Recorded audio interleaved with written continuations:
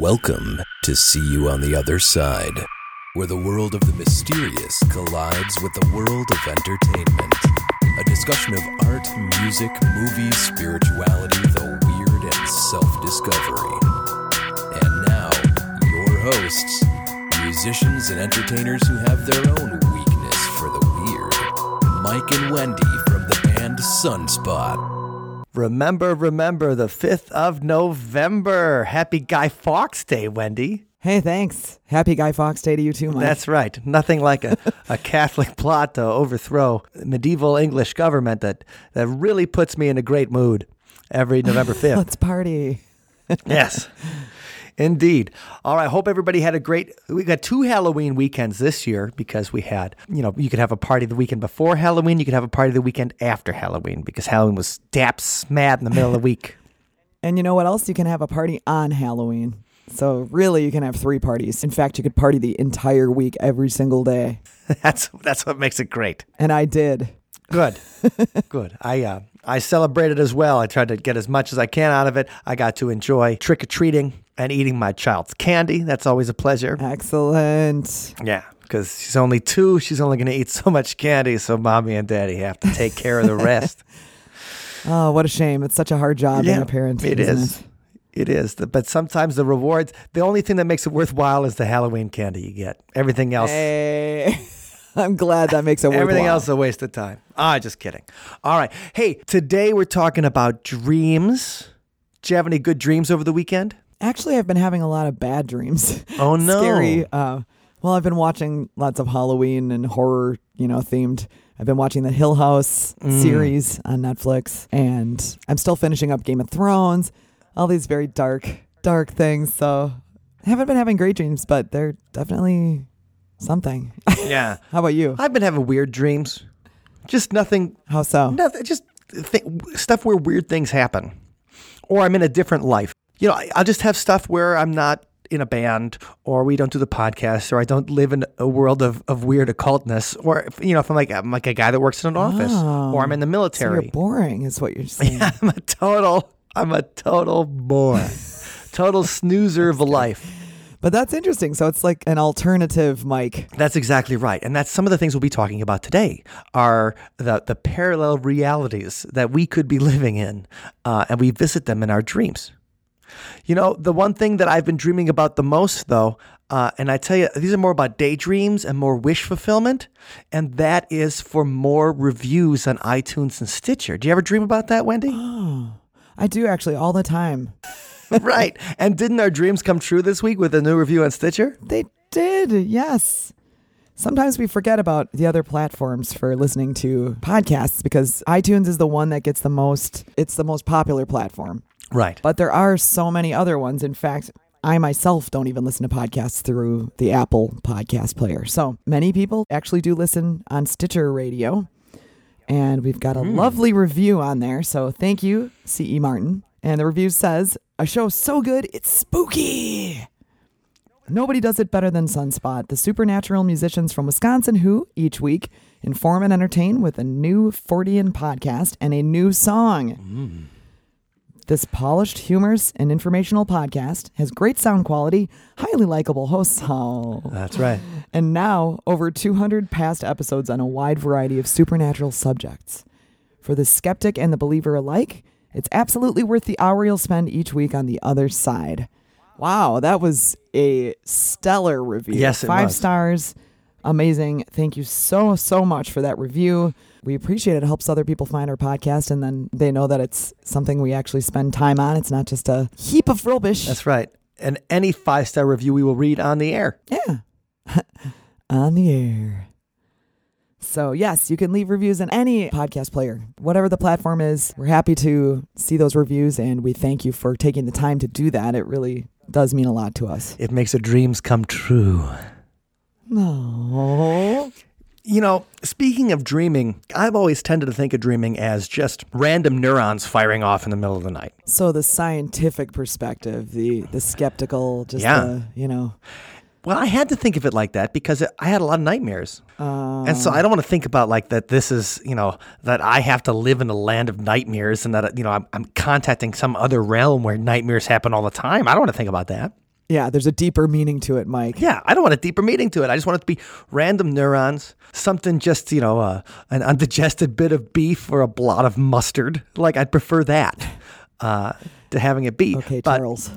Right. But Robert Moss, our guest this week, he believes it's a gateway to another dimension. Ooh, okay. Now, that's exciting. He's an interesting character. He's an Australian, but he was a journalist for a long time. He worked at The Economist in London. Wow. He drafted a speech for Margaret Thatcher in January 1976 that talked about the Soviet military buildup, and that's the speech that they labeled her the Iron Lady. That's amazing. Yeah, so Robert Moss worked in politics. He worked as a journalist for a long time, did work for the Daily Telegraph, New York Times Magazine. He was a commentator for the BBC World Service for a while. He wrote a book, like a Cold War thriller called The Spike that became a New York Times bestseller. And so he wrote all these Cold War books and stuff. But then eventually something happened to him in his dreams where he decided to go down a different path. Dun, dun, dun. Yes, and so today he calls himself a dream teacher. He's got a system called active dreaming that combines dream journaling, Jungian psychology, and shamanism, like traditional shamanism. So yeah, he's a very interesting system he has, and he's got a new book called Mysterious Realities, Tales from the Imaginal Realm. And he told us all about his synchronicities, what caused him to leave the life of a novelist to become like this dream shaman that helps people with their struggles in the waking life. Also, he tells us how you can talk to the dead through your dreams. So we should probably... Man. I can't wait to hear this. Okay, let's see what Robert has to say. We're here with Robert Moss, the author of a new book called Mysterious Realities, A Dream Traveler's Tales from the Imaginal Realm. Now, Robert, what is the Imaginal Realm? Well, it's a realm between time and eternity, Mike. It's a realm where there are real schools and palaces and temples and places of healing and initiation and pleasure parks. And it's a phrase I borrowed from medieval Sufi philosophers who spent a lot of time there. I spent a lot of time there myself. So it's a way of saying there are real worlds of true imagination where human minds connect with intelligences from beyond our present plane. The imaginal realm includes rather enlightened areas of the deceased where they are available and they're doing interesting things and sometimes beaming interesting stories to humans. So that is loosely what the imaginal realm is all about. It's a realm you can learn to travel to. It's a place that mystics and shamans and poets and creators have always wanted to go to and where they've done a lot of their creative work. And so how did you find your way there in the first place? Like, how did you jump into the imaginal realm? I mean, most of us don't even remember our dreams most of the time. Well, I had a head start. I mean, I'm the boy who died and came back. Let me just explain. I was born in Melbourne, Australia. And when I was 3 years old, my father, an army officer, was transferred to Tasmania, the island off the southern coast of Australia. It was a very bitter winter. I got pneumonia and I died, and the doctors pronounced me clinically dead. When I came back, they said with some surprise to my parents, "Oh, your boy died and he came back, didn't he?" So I don't remember much from what happened when I was out of my body at age 3, but when it happened again at age 9, and I was pronounced clinically dead again in a Melbourne hospital this time, I remember vividly what happened, Mike. Sounds like a classical NDE to begin with. I'm up under the ceiling in the operating room. I don't like the blood and the scalpels and the gossip of the healthcare staff, so I get outside the hospital, want to do what a red-blooded kid, 9 years old, would like to do. I go down the beach. I go to a theme park, a fun park there in Melbourne along the beach called Luna Park. At the gate is a big round moon face, and here I am leaving my body in the operating room. I go through the open mouth of the moon face of Luna Park, and I'm drawn into a world that is not part of the theme park. I'm drawn into another world full of interesting, beautiful, elongated beings who welcome me and raise me as their own, and I seem to spend a whole lifetime among them, and then that lifetime is used up, and I leave that body, and I'm expecting to go to another star system or something like that, and bang, I'm back in the body of a scared 9-year-old kid in a Melbourne hospital, and I don't quite know what's going on. So the gift of that experience, which is very hard to talk about, adults couldn't hear me, didn't understand, or it must be the medication he's hallucinating, was a familiarity with worlds beyond the physical from very early in my life. I mean, I knew there are real worlds beyond the physical. I knew this through first-hand experience. The first person who could validate my own experiences was an Aboriginal kid from the indigenous tradition who was very matter of fact. Oh, yeah, we do that. We die. We sort of die. We get sick. We live with the spirits. We come back. Sometimes we're the same. Sometimes we're not. So although it was hard to talk about this or integrate it as a kid, I've known since early childhood, as I say, that there are worlds. You can call them dream worlds beyond the physical. You can call them the imaginal realm. Some of them are like that. We can go there, and I learned as I went along, you don't need the extremity of a near-death experience to go there.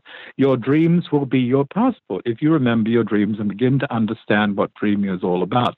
So all of my life, since early boyhood, I've been a dreamer. The dream world, in a sense, is my home reality. Since early childhood, I've known we can see across space and time in dreams. I know we can have an authentic, for real conversation with the dead who are alive somewhere else. I've known we can travel to their realm and receive visitations for them. And I've known that the great creative discoveries are often made on a plane of reality beyond the ordinary, and we can learn to go there consciously and do really remarkable things. So this is the beginning of my knowledge of these things. And the new book, Mysterious Realities, one of many I've written about dreaming and imagination and shamanism and so on, is the most radical so far because these are travelers' tales of what it's like to step in and out of parallel worlds, to go to places where the dead are alive, and to find it all happening around you through synchronicity, which is that time when the universe gets personal and things pop up around you in the way of dreams in everyday life. So that's the start of the story from which I'm writing. That sounds like an incredible experience. I just want to go back to that experience when you were 9 years old for just a second.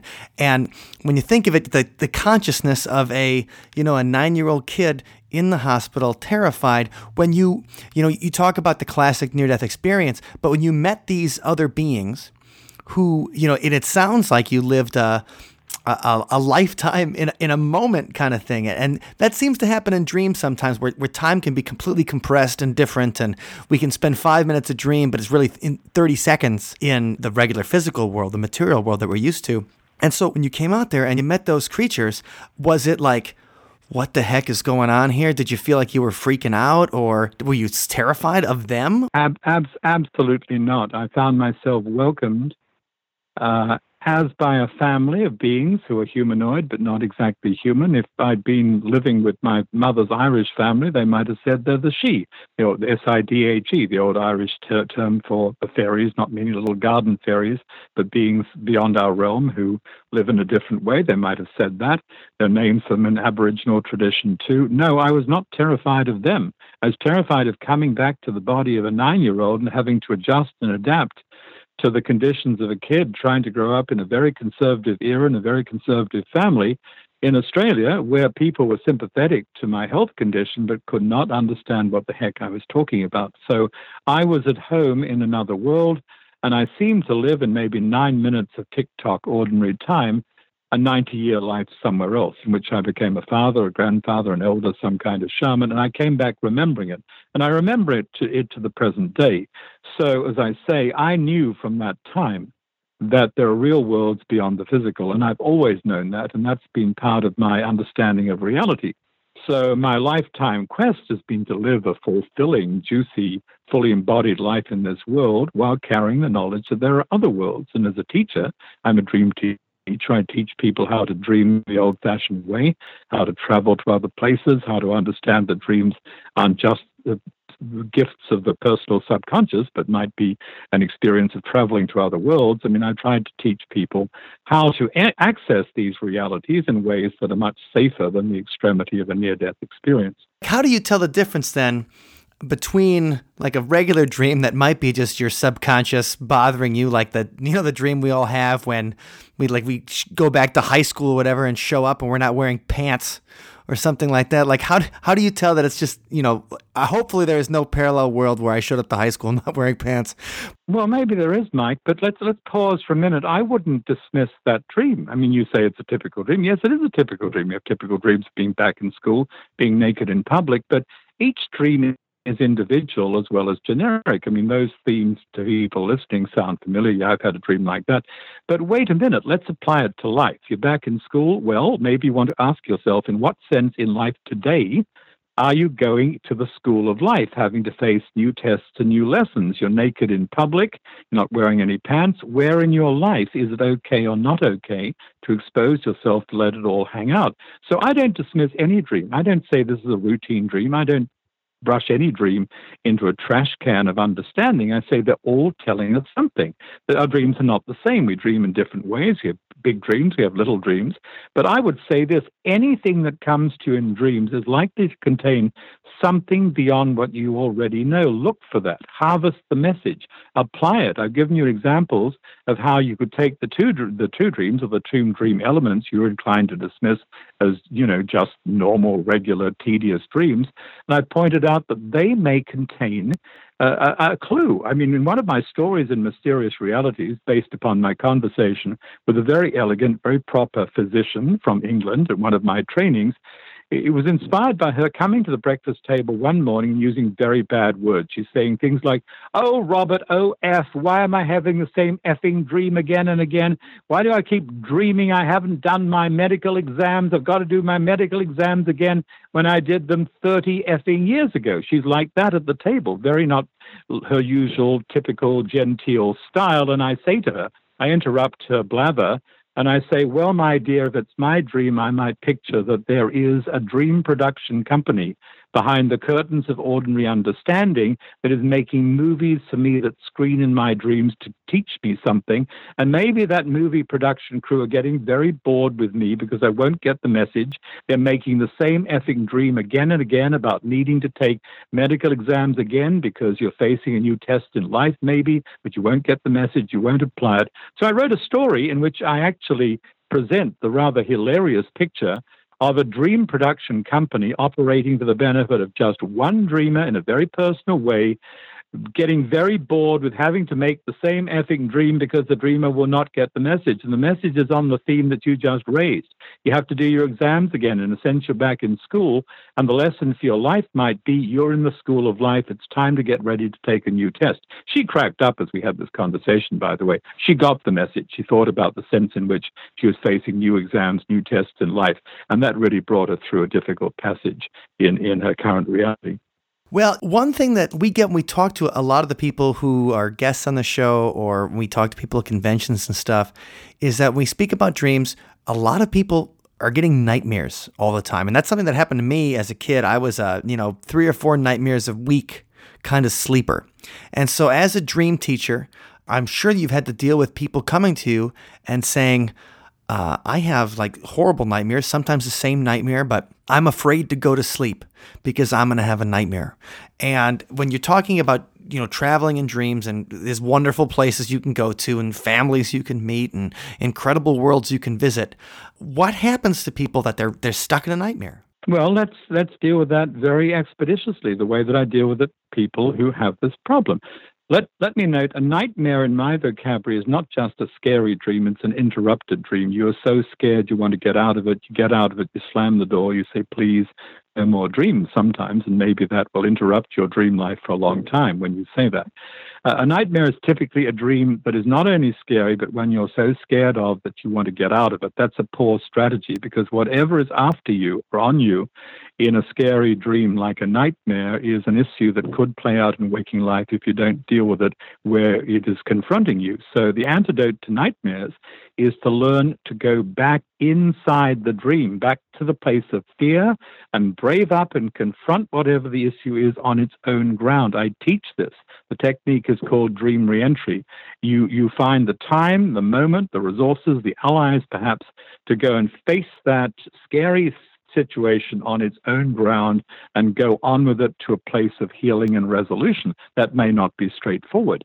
It might be that you left your nightmares as a kid and they were unresolved, but you can even go back across time, Mike. You can do that. You can go back into that childhood nightmare and resolve something. Let me give you an example. I was teaching in France. I teach all over the world. And a woman in my workshop is really ticked off because she's done shamanic practice, she's done yoga, she's done meditation, she's done Tai Chi, all sorts of stuff. But She doesn't remember her dreams. And we're all talking about dreams at the breakfast table in a residential retreat. He says, Robert, I can't stand it. I don't remember my dreams. I'm not sure I ever can. And I said, I don't believe you. She said, what? I said, tell me the last dream you remember from your life. Now, this might be getting close to your experience as a kid, Mike. She says, yes, I remember. 30 years ago, I was 9 years old. So she's now 39. She's remembering a dream from 30 years earlier. I said, tell me the dream. She said, well, there's a hand that reaches from behind a curtain and it's offering me chocolate. And I love chocolate, but I know I'm not supposed to take candy from strangers, so I'm really scared. I wake up screaming, calling Maman, Papa, she's French, and they come and say, it's just a dream, go back to sleep. So she's got no support from the adults.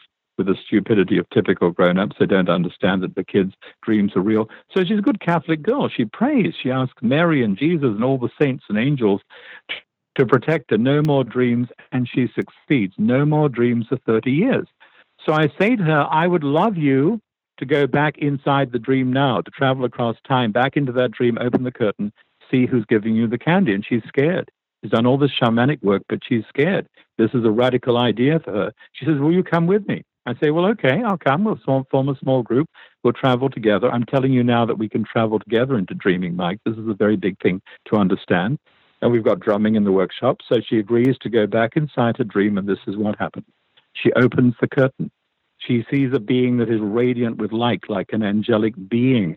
And if she's awed by it, then the features resolve, and it's a man that she loved. It was her father's best friend. He owned a toy shop. He let her play in the toy shop. Nothing wrong going on there. He was like a second father, more affectionate than her actual father. She says, oh, it's you. It's you. It was you. Why didn't you show yourself? And he said, oh, Cherie, you forgot. I was killed in that terrible accident. And I was mutilated, and I couldn't fix my appearance. I didn't want to scare you, but I wanted to give you something sweet. So she's learning that what seemed like a terrifying dream was actually an attempted intervention with something sweet by a family friend. And that all sounds good. And what will follow an adventure like that? Well, the next morning at the breakfast table, she's the first one at the table. She can't wait for us to come down. She has 8 dreams. The woman hasn't remembered a dream for 30 years. She has 8 dreams. They were running through her mind all night long, like a high-speed train, vroom, vroom, vroom. She tells us 8 dreams because she's opened the dream spigots again. The dreams are coming through because she went back to a fearful dream from the past. She resolved something, and now life is different. So, whatever it is, if you're scared of something in your dreams, I'll say this to you. You don't want to run away. You want to learn to face it on its own ground and see what needs to be done, and that can change everything. So there's an antidote. There's an RX for nightmares. And I'll say something larger about dreaming in general. Dreams are not on your case, they're on your side. Anything that presents it to you that is authentic material coming from your own deep imagination or your own deep dream mind comes in a timely and helpful way, and you can actually deal with it. It's coming to you because you need to face it and deal with it, even if it's scary. And any image that comes to you in this spontaneous way is a potential source of healing and wholeness if you're willing to work with it and play with it. I feel that one of the hardest parts about confronting your nightmare and going in, and I love that idea that dreams are not in your case, they're on your side. I think that's a wonderful sentiment. And so when you're in the dream, do you have any tips on how people can figure out that they're dreaming? Because half the time you're in a nightmare, it's the finding the consciousness to understand that, hey, I guess zombies aren't real in the physical world. They're not. They shouldn't be real here. So I'm dreaming. Now I have a chance to take them on and go and see head on what's wrong with this. Any tips on how to figure out that when you're in a dream state? Well, the key thing is to recognize that in any stage of reality or consciousness, you have choice. You can exercise free will. It's not so much saying to yourself, I'm dreaming, it's not real, etc., as recognizing that you have the power of choosing the actions that you're going to take, of choosing to stand up to something or run away from it, of choosing to see whether you can re-script the story if you don't like it. It's not so much, I'm dreaming, therefore I'm master of the universe, as recognizing whatever state of reality you're in, you can choose. You can choose your attitude, you can choose your moves. You're not a victim, you're not passive, you're not supine in the face of whatever life is giving you. I mean, that is the key thing, to recognize you have power of choice. I teach lucid dreaming, but I teach it rather differently from some of my friends who give you ways of look at your hand, see if you can stick your finger through your hand, see if you can read a book or not. Some of those techniques work sometimes, some of them don't work.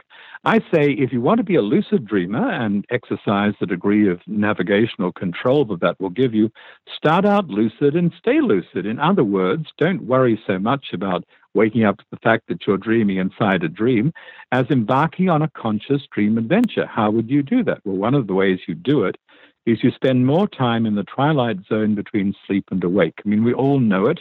Before you're asleep sometimes, you're in that drifty state in the middle of the night.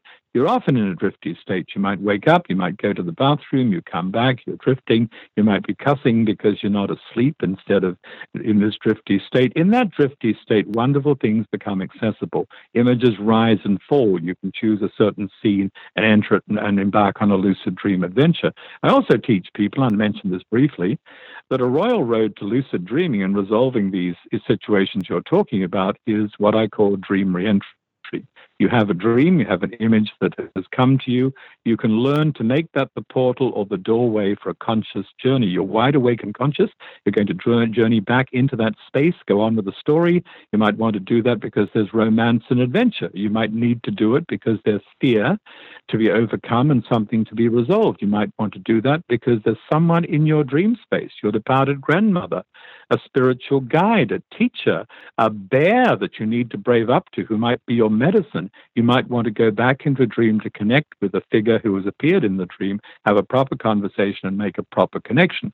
So these are techniques which are actually fairly simple, if you're willing to give it a go, to work with the material that all of us have, because this is something we have in common as humans. We all dream. Even the hard-headed says, I don't dream, is just saying, I don't remember. We have the material, we have the invitation, we have the doorways to learn to become conscious, or I like to say active dreamers who can embark lucidly, consciously, with intention on adventures in the multidimensional universe. In the course of that, we can learn firsthand more about what reality actually is, more about what happens to consciousness after death. Your show is called See You on the Other Side. I'm very familiar, Mike, with what happens on the other side. I'm the boy who died and came back. I've been talking to the dead all my life, and I've observed many transitional situations in the afterlife. You can learn about that firsthand, not taking this hand-me-down material from somebody else, but you can learn for yourself what it means to have a life beyond this life. And when you wake up to that through firsthand experience, everything will change. You'll find you have courage and clarity for life that you lack as long as you do not know firsthand that there is life beyond this life. So that's a very important aspect of this active dreaming. So you were talking about right there, like in dream reentry and starting to communicate with the other side in your dreams and in that world, in the imaginal realm. And you kind of mentioned that earlier before, that one of the first things we need to start doing if we're going to remember our dreams and start getting into them is keeping a dream journal.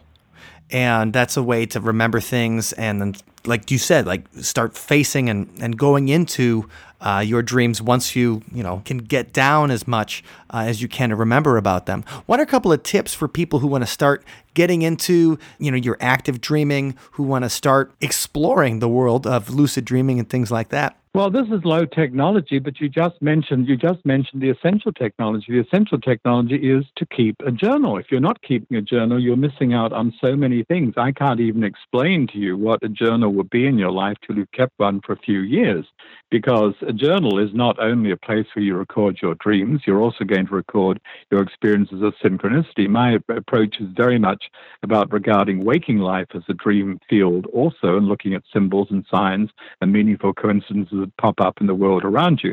So your journal is going to contain many things. It's also going to be a place where you find you're having a dialogue with yourself or your soul. Your dream journal over time is going to be your personal encyclopedia of symbols.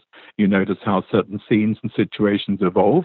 Keep a journal over time. You're also going to discover something that is fascinating to me and at the center of my current work and the center of my book, Mysterious Realities, which is you'll discover, from dreams in which you're in the same situation again and again, but it's evolving, time is passing, life is going on, you'll discover that you have first-hand evidence, Mike, that you're leading a parallel life, several parallel lives, many parallel lives somewhere else. That becomes a very interesting discovery. You'll also discover that you're a time traveler, that you see ahead of yourself in dreams, that you scout out the possible future, you see challenges and opportunities that lie ahead, and once you confirm for yourself by journaling these things, writing them down, and then checking how a dream relates to an event that happens later on. Once you wake up to the fact that you dream the future before an event happens, then you're really ready to do the cool thing, which is to take that kind of information next time you dream, a dream of the possible future, and apply it so that you start learning to avoid an unwanted event that is looming in the future and navigate towards a good one. But those are just some of the things that come from keeping a journal. If you have any interest in creation and being a writer or an artist or whatever, the dream journal is going to be your sketchbook, your starter dough for your writing and your stories, etc. So a journal is absolutely essential. And if you think you don't have a relationship with dreams at the moment, you might find that you open a relationship by simply writing something down every morning, even if it's not a dream, the first thoughts or feelings that are streaming through your mind, that bit of a song that's in your mind when you wake up, and then you go out into the world and you notice the first unusual, unexpected things that pop up in the world around you. You write those down too, and you play with those elements from waking life as if they're elements from a dream, and you're already becoming a dreamer by the art of keeping a journal. One of the things you mentioned in there is the idea of, many worlds and the parallel universes and that we're living parallel lives in another place. How do you think that we can maybe use our dreams to understand those parallel worlds and parallel lives better? And how do you think we can use those parallel lives in the life we have here to make that, to make better choices? Well, this is one of the most fascinating subjects, and I say it's at the center of my current work, and it's the center of many of the stories from this traveler's road in my book, Mysterious Realities. Science tells us that we live in many worlds. This is a hypothesis that is now subscribed to by many physicists, the many worlds theory, which says that the universe is constantly splitting. We live amongst uncountable parallel universes where you and I, for example, are leading lives similar to the present one or distant from it in a version of the planet Earth. We're not talking now about connections with past lives or future lives. We're talking about parallel realities. Many physicists think that this is probable. I know from my dreams that it is indeed probable that right now you and I are leading continuous lives on parallel event tracks, not the present life, but something similar to it or more distant from it. Well, how can we learn about this firsthand as human experience? What can we harvest from it? Well, you keep your journal. And you will notice over time, if you are recording your dreams over time, that you are finding yourself again and again and again, possibly in scenes from a life that is moving along in which you're with a different partner or doing a different job or living in a different place, or maybe it's more distant from you than that, and it's moving along. Carl Gustav Jung, the great psychologist and dream shaman, came to believe towards the end of his life that we are leading continuous lives in other realities, and our dreams may be glimpses or memories of what is going on in those lives. There's a story in Mysterious Realities, my book, about Jung and his current afterlife. By the way, it's worth taking a look.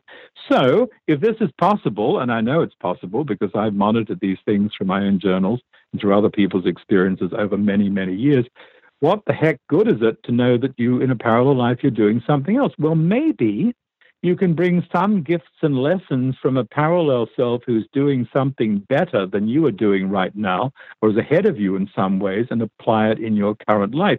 Maybe you can even, if you become an active dreamer and learn to journey consciously into dreaming, maybe you even sit down with a parallel self and make a deal, make a bargain by which you're going to exchange some gifts with each other that can support both of your lives. I have done that. I've seen other people do it in the most remarkable ways, and I've seen incredible gifts of healing come from it. Sometimes the gift of tracking a parallel life is simply to erase regret. You feel sad because of a certain life choice. You left that person or you stayed with that person. You've always wondered what it would be like if you made a different choice. Well, sometimes by tracking the adventures of your parallel self into the possible future, you can erase and move beyond regret because on the one hand, you're living that life as well. And on the other hand, you might notice in a parallel life, there are things missing that you enjoy in your present life. So don't need to go on weeping over what you've lost by making the choice that you did. There's so much to be gained from this. And in the course of it all, you are becoming a scientist of consciousness. You're learning firsthand about what the deeper reality looks like. You're moving beyond theory into the practice of becoming a citizen of the multidimensional world. Now, speaking as a citizen of the multidimensional world, whenever I hear about somebody exploring the dreams, I think of the term psychonaut. And it looks like you have a word particularly about the same kind of thing called, is it a chiromancer? Am I saying it correctly? Oh, yes. Well, but this is the dream of everyday life. Let me stress, my friend, and what my previous book was called Sidewalk Oracles, and the subtitle was Playing with Signs, Symbols, and Synchronicity in Everyday Life. That's where I floated the word chiromancer. I wanted a new word for synchronicity. Mr. Jung, who I admire greatly, Jung made up the word synchronicity as a classical scholar. He knew languages, because he was fed up with people eternally struggling to explain the phenomenon of coincidence. They didn't know how to talk about it. We notice this all the time. People say it wasn't a coincidence, meaning it was meaningful. They can't talk about it properly. So he made up the word synchronicity, which sounds scientific, but just means things happening at the same time, which isn't all that's going on in the phenomenon. So I was racking my brains looking for a new word to describe the phenomenon that we encounter when mind meets matter. Something is on your mind, something pops up in the world around it that resembles it. You feel the universe is getting personal. You feel that time is running differently. You feel you're in a waking dream. We know it in our shivers. We feel that there's a hidden hand. We feel there's something giving us a wink or pushing us back. We all know what it means to be in that special moment of synchronicity or meaningful coincidence. Well, I couldn't really come up with a satisfactory new word for synchronicity itself, but I made up a word that describes the person who is poised and ready to recognize the special moments of synchronicity when time is operating differently, when the universe seems to get personal. The word is chiromancer. A chiromancer is someone who is poised to recognize the kairos moment. In Greek mythology, there's an old god of linear time, boring tick-tock time called Chronos, and there's a very cool young god of special moments, and his name is Kairos or Kairos, and he's naked and beautiful except for a forelock falling over his forehead. That's where we get the phrase, catch time by the forelock. He embodies the idea that there are special moments in life. You want to grab them when they show up. They're different. Time works differently.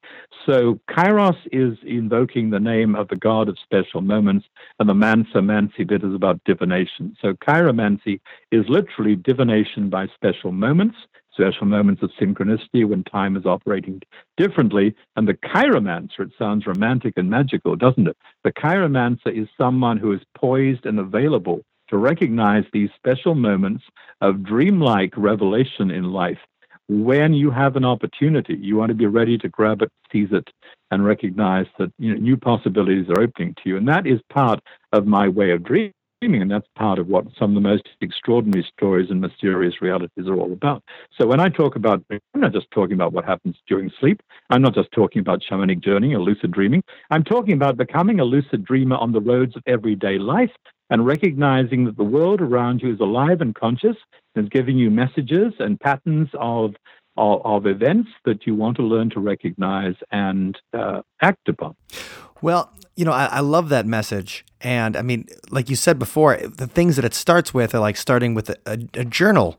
And a dream journal is the way that you start out kind of parsing the symbolism of your dreams. And just but journaling what happens to you is the way you can start parsing out the symbolism of your everyday life. And then finding how things connect together, like synchronicity, like chiromancy, where you're trying to see how things can relate to each other, how events that happen to you and people you meet and random things you hear can point you in the right direction and starting to, piece those things together. I'd be interested in personal experiences that you've had in chiromancy and synchronicity that you've, launched yourself forward with by being able to find that symbolism in the everyday world around you. Well, are you ready for a wild story, Mike? You Always. seem to like wild stories. Would you like Always. to hear a wild story? Yes. This story is part of the opening story in my new book, Mysterious Realities, which is called A Storytelling of Crows. It'll take a little bit of time, but not more than a few minutes. So let me tell it to you. So I'm leading a writing retreat at a place near Seattle where I like to teach. And during my writing retreat, I start writing some stories myself. And the frame story, in other words, the story within which I'm writing the other stories, is a bit like Scheherazade, the Arabian Nights. Scheherazade has to come up with a new story every night or else she'll be killed. So in my story, a writer has a deal with death, which is that he'll have to produce a story that entertains death every day. That's the frame story. And within that, for some reason, which I do not comprehend at the time, I start writing a story about a Roman centurion after the death of Christ, whose girlfriend is a Phoenician witch and who's assigned to investigate what happened with Jesus. That's all I need to say by way of background, but it's important to have the background. So now I'm getting on a plane on my way back home from Seattle Airport. And as usual, I'm alert to chance encounters, what will come up on the plane. And along the aisle comes an amazingly tall woman in high-heeled black boots, wearing all black leather over a bustier with a top hat on her head. And she sits next to me, and she parks a little guy in the window seat next to her. And we strike up a conversation. It becomes very clear early in the conversation that her business is she is a dominatrix. Now, S&M is not my scene, so the conversation becomes a bit sporadic. But then she suddenly turns to me and she says, "Do you think the dead talk to us in our dreams? She knows nothing about me." I say, "Absolutely." She says, "Oh, good." She says, "My former husband was shot in the face in a diner in Seattle last year. He's a well-known pop musician. And he came to me last week and he stood over my bed in a dream and he said, 'I've got a really cool job,' he said. 'I'm doing music and special effects for dreams that are being produced for people to dream. What do you think of that?' I said, 'It's a great story.'" So we go on. The conversation is really strange. It's really interesting. And by the way, on her hands, she's wearing gloves with cutout fingers and big death's heads on the back of the glove. So you really get the picture. Remember, I just come from a scene where I'm creating a story of a writer who has a close-up encounter with death and is talking to his death. And I've got this death's head dominatrix next to me on the plane. So things go along, and she says suddenly, "I'd love to read a story from the point of view of Jezebel." And I'm scratching my head trying to remember my Bible, which is long forgotten. And I remember, oh, Jezebel was Phoenician. But before I remember that, she says, "Those Phoenician witches were so good with dreams. It's as if her dead husband or someone is whispering in his ear, this guy started writing a story about a character whose girlfriend is a Phoenician witch who's good with dreams." And I'll just cut to the chase. So later on, there are pauses in this conversation because it is so startling that even I, who am normally not short for words, is occasionally deprived of speech. Eventually, she says, "I love crows and ravens." "Of course you do," I say to her. She says, "There's a collective noun for a group of crows or ravens. Do you know what it is?" I feel proud of myself. I say, "Well, it's a murder of crows and it's an unkindness of ravens." And she sniffs and says, "Oh, everybody knows that." And I look at her. She says, "There's another name, another collective noun for a group of crows or ravens. Do you want me to tell you?" "Oh, yes, please." "It's a storytelling of crows, a storytelling of ravens. Do you know why?" "You're going to tell me," I say. "Yes, I am. I saw this once. I saw a convention of crows, a storytelling of crows. There's a crow who's trying to tell a story to the others, and he was clearly an inadequate storyteller because at the end of his squalling, they pecked him to death. What do you think of that?" Now, remember my theme. I've floated the idea of a book, a story within which a writer has to deal with death, and he has to come up with a good story every day. All of this is unfolding right after that writing workshop where I floated that theme, Complete the Phoenician Witch, and this is all playing out in my physical reality on the plane on the way back from Seattle. That story is part of a story in my book. So sometimes the workings of synchronicity can be incredibly tailored, incredibly custom-made. They seem to suit in every detail exactly where you are. And we can say in a general way, okay, thoughts and feelings are things. They would draw or repel from you, whatever you're carrying, according to what you're carrying. But it gets more interesting than that. If you are really immersed in this and really available to it, the universe can speak to you in the most specific and detailed ways. So that's an example, which is in my new book, Mysterious Realities, of how specific, how customized the play of synchronicity can be. Well, that's a great story, and that woman is fascinating, and how ridiculous. Like, you get in there, and you must be thinking to yourself, all right, number one, I can't believe this is happening. But When you have those synchronicities happening to you, I always think that means you're going in the right direction, or that means you're going in the path that, of most success, or the path you should be going into. When you see all those synchronicities happening and everything adding up to be that you're in the right place at the right time and stuff, what do you think that means? Well, it means that you're engaged with the conscious universe. I mean, physics tells us there's no distinction between mind and matter anywhere in the universe. It's all alive. It's all conscious. In my native Australia, the Aborigines say we live in a speaking land. Everything is speaking to us all the time if we'll only pay attention. But I would say that the run of synchronicity is not always benign. It's not always positive. It's not always saying you're in the right place at the wrong time. Sometimes it's saying very clearly, you are in the wrong place. Something is being pulled out from under you. Something is pushing you back. It can work both ways. And I'll say beyond that I think we're living in our animate universe. We're also dealing with forces beyond the veils of our senses, forces of a deeper reality that come and play with us. They poke at us. They tickle us. They give us a nod. They give us a wink. They give us a pushback. Forces of the deeper reality. So synchronicity is a place where mind meets matter, but also a place where maybe intelligences and powers from beyond our ordinary perception, our ordinary understanding, come to interact with us. As I say, to encourage us forward, to give us a nod or a wink, or sometimes to push it back. It's not all one story. There are negative runs of coincidence as well as positive ones. But whenever it happens, in your shivers, and we know in our shivers, we know this in our feelings more than in our mental understanding.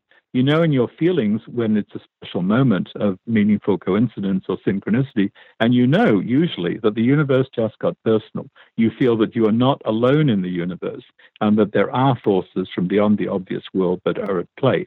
As I say, they might be on your side, they probably are on your side, but they might be pushing you back other than leading you forward, because you need to be stopped and subjected to some degree of course correction. That goes on too. And by the way, that goes on in dreams. One of the functions of dreams in terms of everyday life is that dreams hold up a magic mirror to our everyday actions and behaviors, and sometimes that we can see ourselves with an objectivity and a humor, maybe a shocking kind of humor, which we can't manage in ordinary life.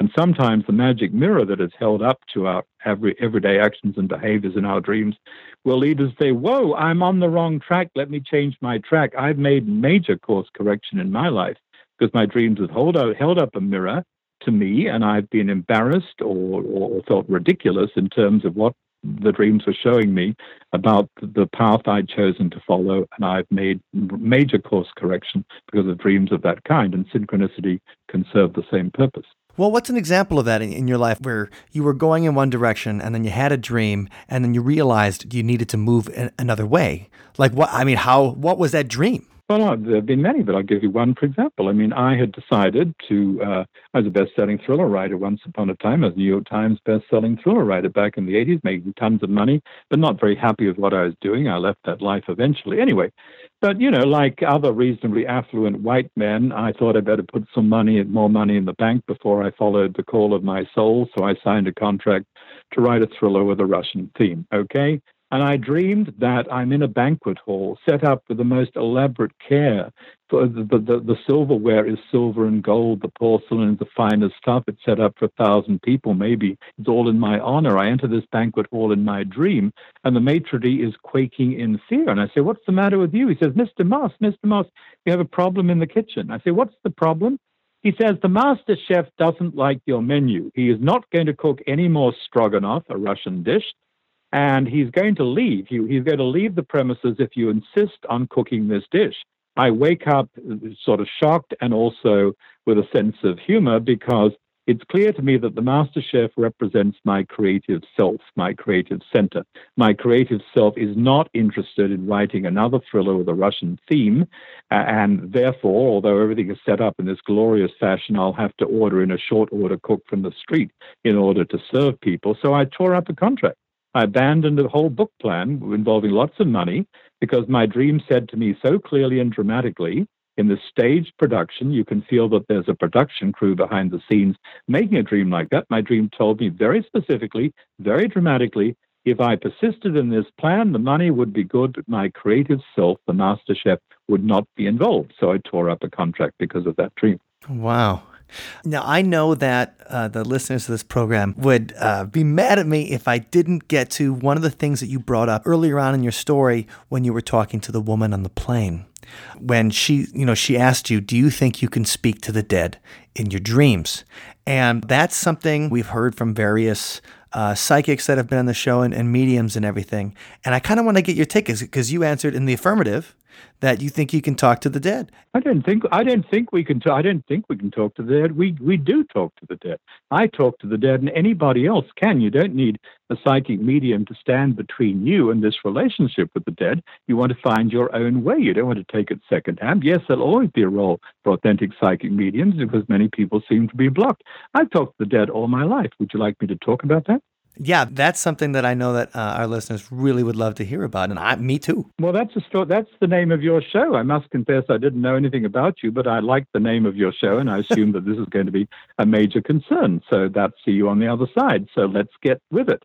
Let me just give you some personal stories. My father died in Australia 30 years ago, and after his death, I'm living in the United States. I've gone back for his funeral. I've come back to the States. He turns up in a dream, very agitated. He says, "Call your mother and tell her to contact Rodriguez because she needs to sort out her living situation." This is my father visiting me after his death with a specific message. And I think Rodriguez is an unlikely name for someone to Surfers Paradise, Australia, though we live in an international society, of course. But I call my mother and says, "Do you know someone called Rodriguez?"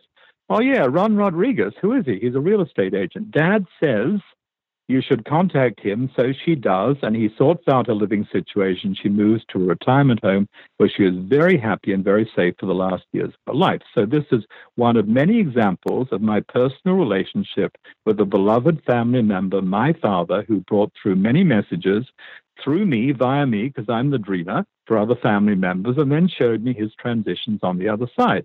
And that story evolved over many years until it came to a point where he said, "Well, sorry, Robert, I won't see you much anymore because I've made a certain decision about the next life I'm going to lead and I'm taking off."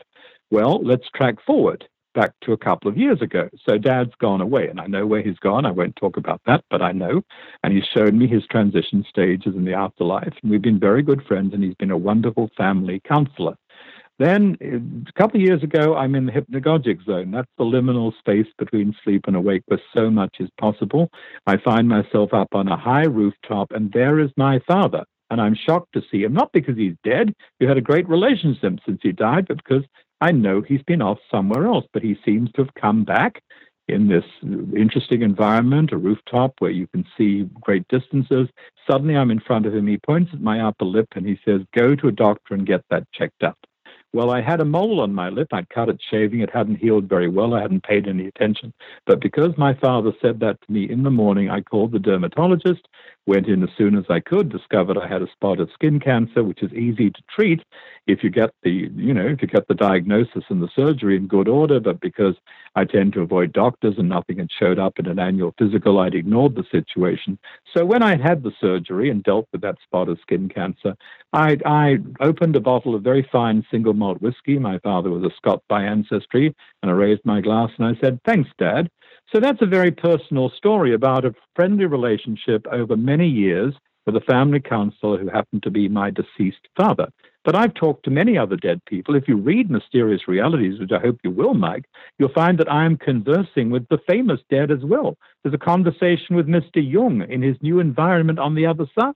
There's a chapter about William Butler Yeats, who's been an advisor of mine since my childhood. I love Yeats's poetry. I can still recite maybe 100 poems of Yeats by heart. He's turned up in my dreams and my visions, the guide to what happens on the other side. I wrote a book called The Dreamer's Book of the Dead. When I was starting to embark on that book, Yeats turned up and he said, "What better guide to the other side than a poet?" And game was on. So I've had extraordinary adventures with him, or my version of him. There's another story in Mysterious Realities about the great Romanian scholar of shamanism, mythology, and religion, Mircea Eliade, about his transitions on the other side. These are stories that come from direct experience. When it comes to the famous dead, somebody might say, "Well, Robert, how do you know this is not the part of you that likes Jung or likes Eliade or likes Yeats? How do you know it's the spirit of that person, or could it be a personality essence putting on a mask?" I would have to say, well, I can't promise for certain this is the individual spirit of Mr. Jung or Mr. Yeats, but I know the creative results. I know the depth of the information, the depth of connection that comes through. And in my mind, I go back to something that Yeats said with poetic clarity. He talked about the mingling of minds. He meant by that when we embark on a certain course of study or work, we attract people who of great intellect and great dedication who are drawn to us by affinity with the work and the study we have undertaken. I believe that to be true. I believe that actually great creative achievements are the result of co-creation between the current person in the current life and other intelligences who come to join them. And I've been a beneficiary of that all my life. In terms of everyday reality, everybody's access. Let's get very democratic for a moment with a very small d. We all have access to direct contact with the departed because the departed are still around. You feel that sometimes. You get signs, feelings in your physical environment that someone who has died is still around. That could be good, bad, or mixed. They come visiting for all the reasons that we call on each other and then some, and because in dreams we travel. And one of the places we travel is to places where the dead are alive. So we need to wake up the fact that everyone is psychic, everyone has supernormal potential, everyone has access to contact with the departed. It needs to be done in the right way, and it needs to be done in the spirit of understanding that healing and forgiveness are always available across the apparent barrier of death. So when we deal with the departed, we want to keep that in mind. We want to seek contact in a timely and helpful way, and we want to remember we have the power to give and receive healing and forgiveness, and that is sometimes essential to clearing our relations with an ancestral story or departed family members. Well, how would we go about trying to talk to them? So when you talk about dream reentry and stuff, would it be where you're envisioning it before you fall asleep? Or, you talked about the hypnagogic versus the hypnopompic state and stuff is trying to, think about them and trying to think about communicating with them as you drift away? Well, you also want to read another of my books called The Dreamer's Book of the Dead, Mike. I'm going to make you a reading list because in The Dreamer's Book of the Dead, you'll find the instructions for many journeys of consciousness, the instructions for making the journey and for setting the intention clearly. You want timely and helpful communication. You want to learn about conditions on the other side. So we can do this as a journey. I'm a shamanic practitioner, so in the workshops we use shamanic drumming. We do not use psychedelics, so no drugs involved. But we'll use shamanic drumming to fuel and power the journey. So you can learn to embark on a conscious journey for timely and helpful communication with someone on the other side. But let's go back to the basics. Everybody has access in their dreams to this material. The problem is so many people are going through a dream drought, are not paying attention to their dreams. I can assure you, there are people connected to you and everyone listening on the other side of death who are interested in having a clear conversation with you. They might have information for you. They might need healing or forgiveness from you. They might need to get something in a family story straight. There are far more people on the other side of death, probably, who are trying to contact the living than the other way around. So if you open to your dreams, you'll probably find that in your dreams, you find the scene and the beginnings of an encounter with someone on the other side of death that you can then pursue if you've had contact or a sense of contact, whether it's in a dream or another way with someone on the other side of death. Then you can do a number of things. You can sit down and imagine that person is accessible and write a dialogue. Ask your questions. Be ready to write down what comes through. Put out things that they would like, a drink, a snack, a sweet they would like, a photo, a memento. Or you can do the full-fledged dream reentry. But you can't do dream reentry unless you've got a dream. So let's not mix it up. If you have a dream or image, you use that as a doorway and you learn to travel through this. So, I've written a lot of books about these things, and I've invented a school of approaching these things, which is the School of Active Dreaming, which is very powerful and offers tools for shamanic lucid dreaming, which will take you where you need to go.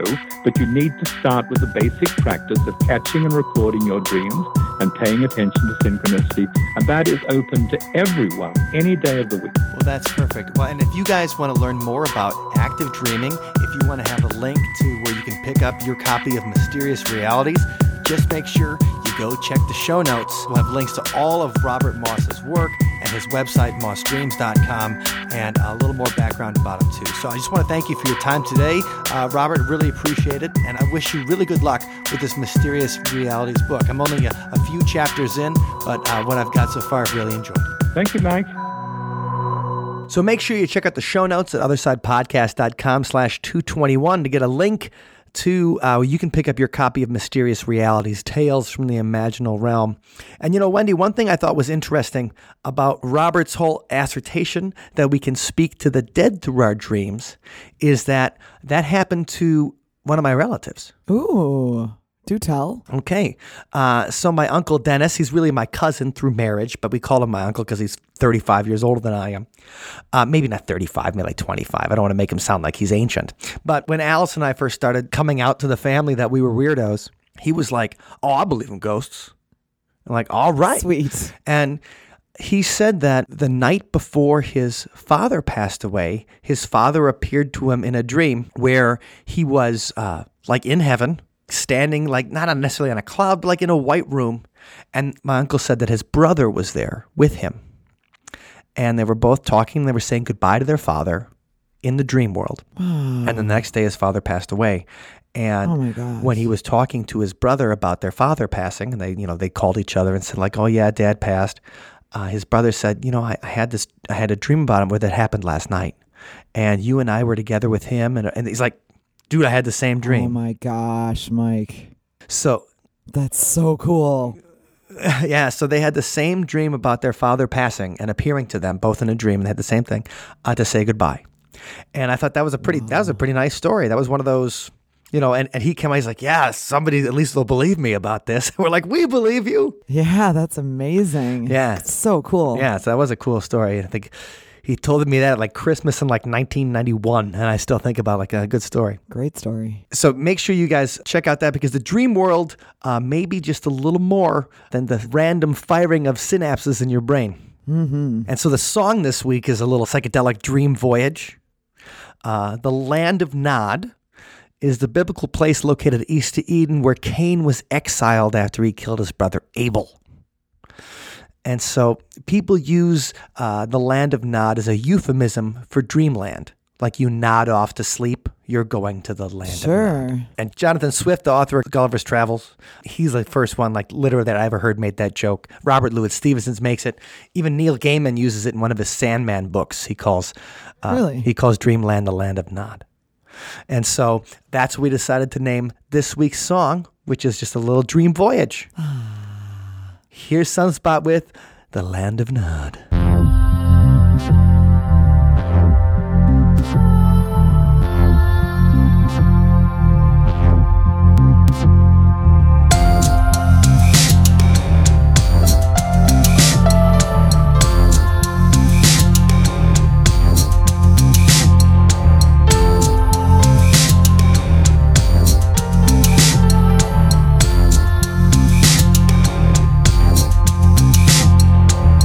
We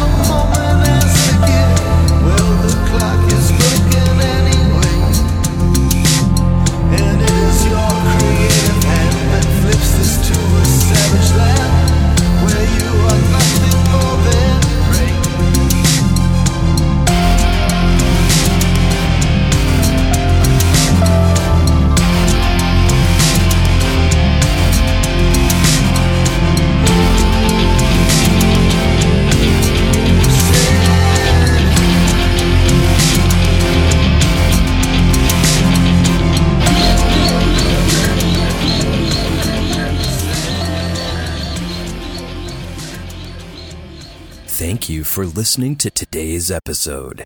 You can find us online at OthersidePodcast.com. Until next time, see you on the other side. You know what I have sweet dreams about, Mike? What do you sweet dreams about? What is? The sweetest of dreams are about Yes. our lovely Patreon community. Aha. They actually are a dream. They're like a dream that has come to life. And the Hangouts are fun because we get to talk about paranormal stuff with our favorite people. And those are the people who know us the best. And that's our Patreons. That's true. Because they obviously spend time with the podcast, and then we get to spend time communicating. And the thing is, if you guys would like to join us for our next Hangout, which will probably be the last week of the month, I'd say a week after Thanksgiving, probably. American Thanksgiving, if you're out of the country. Thanksgiving this year is the 22nd. And if you guys have any preferences for dates which would work for you, make sure to let us know through email, through the Patreon website, or just tweet us. Other Side Talk is a good way to do it too. Yeah, and we've got some bonus treats coming up. Absolutely. For our Patreon members that we'll be talking about at that Hangout and in our private Facebook community. So getting pretty excited about some new things that we're working on here. Yes, absolutely. And if you would be interested in becoming part of that Patreon community, you can join us up at OthersidePodcast.com/donate. That's OthersidePodcast.com/donate, where we can hang out once a month and be in more communication than just the podcast once a week. We can be buds. Aww. Yes. So a special shout out goes to our Patreon member, Ned. Dr. Ned is pledging us at a level that he gets this shout out every week. And we do adore Ned. He's a wonderful person. And he brings us all kinds of interesting stories too. He's enlightened us with some articles and things that we had not found ourselves. So thank you, Ned, for that. And thanks for being a great supporter of Sunspawn, coming out to our shows and everything as well. Hell yeah. And thanks to all of our awesome community members for being a part of it, for making something cool with us here at See You on the Other Side. Yes, we kiss you on this Guy Fawkes Day.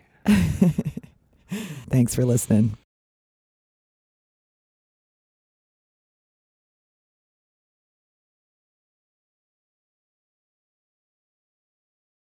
That's so cool.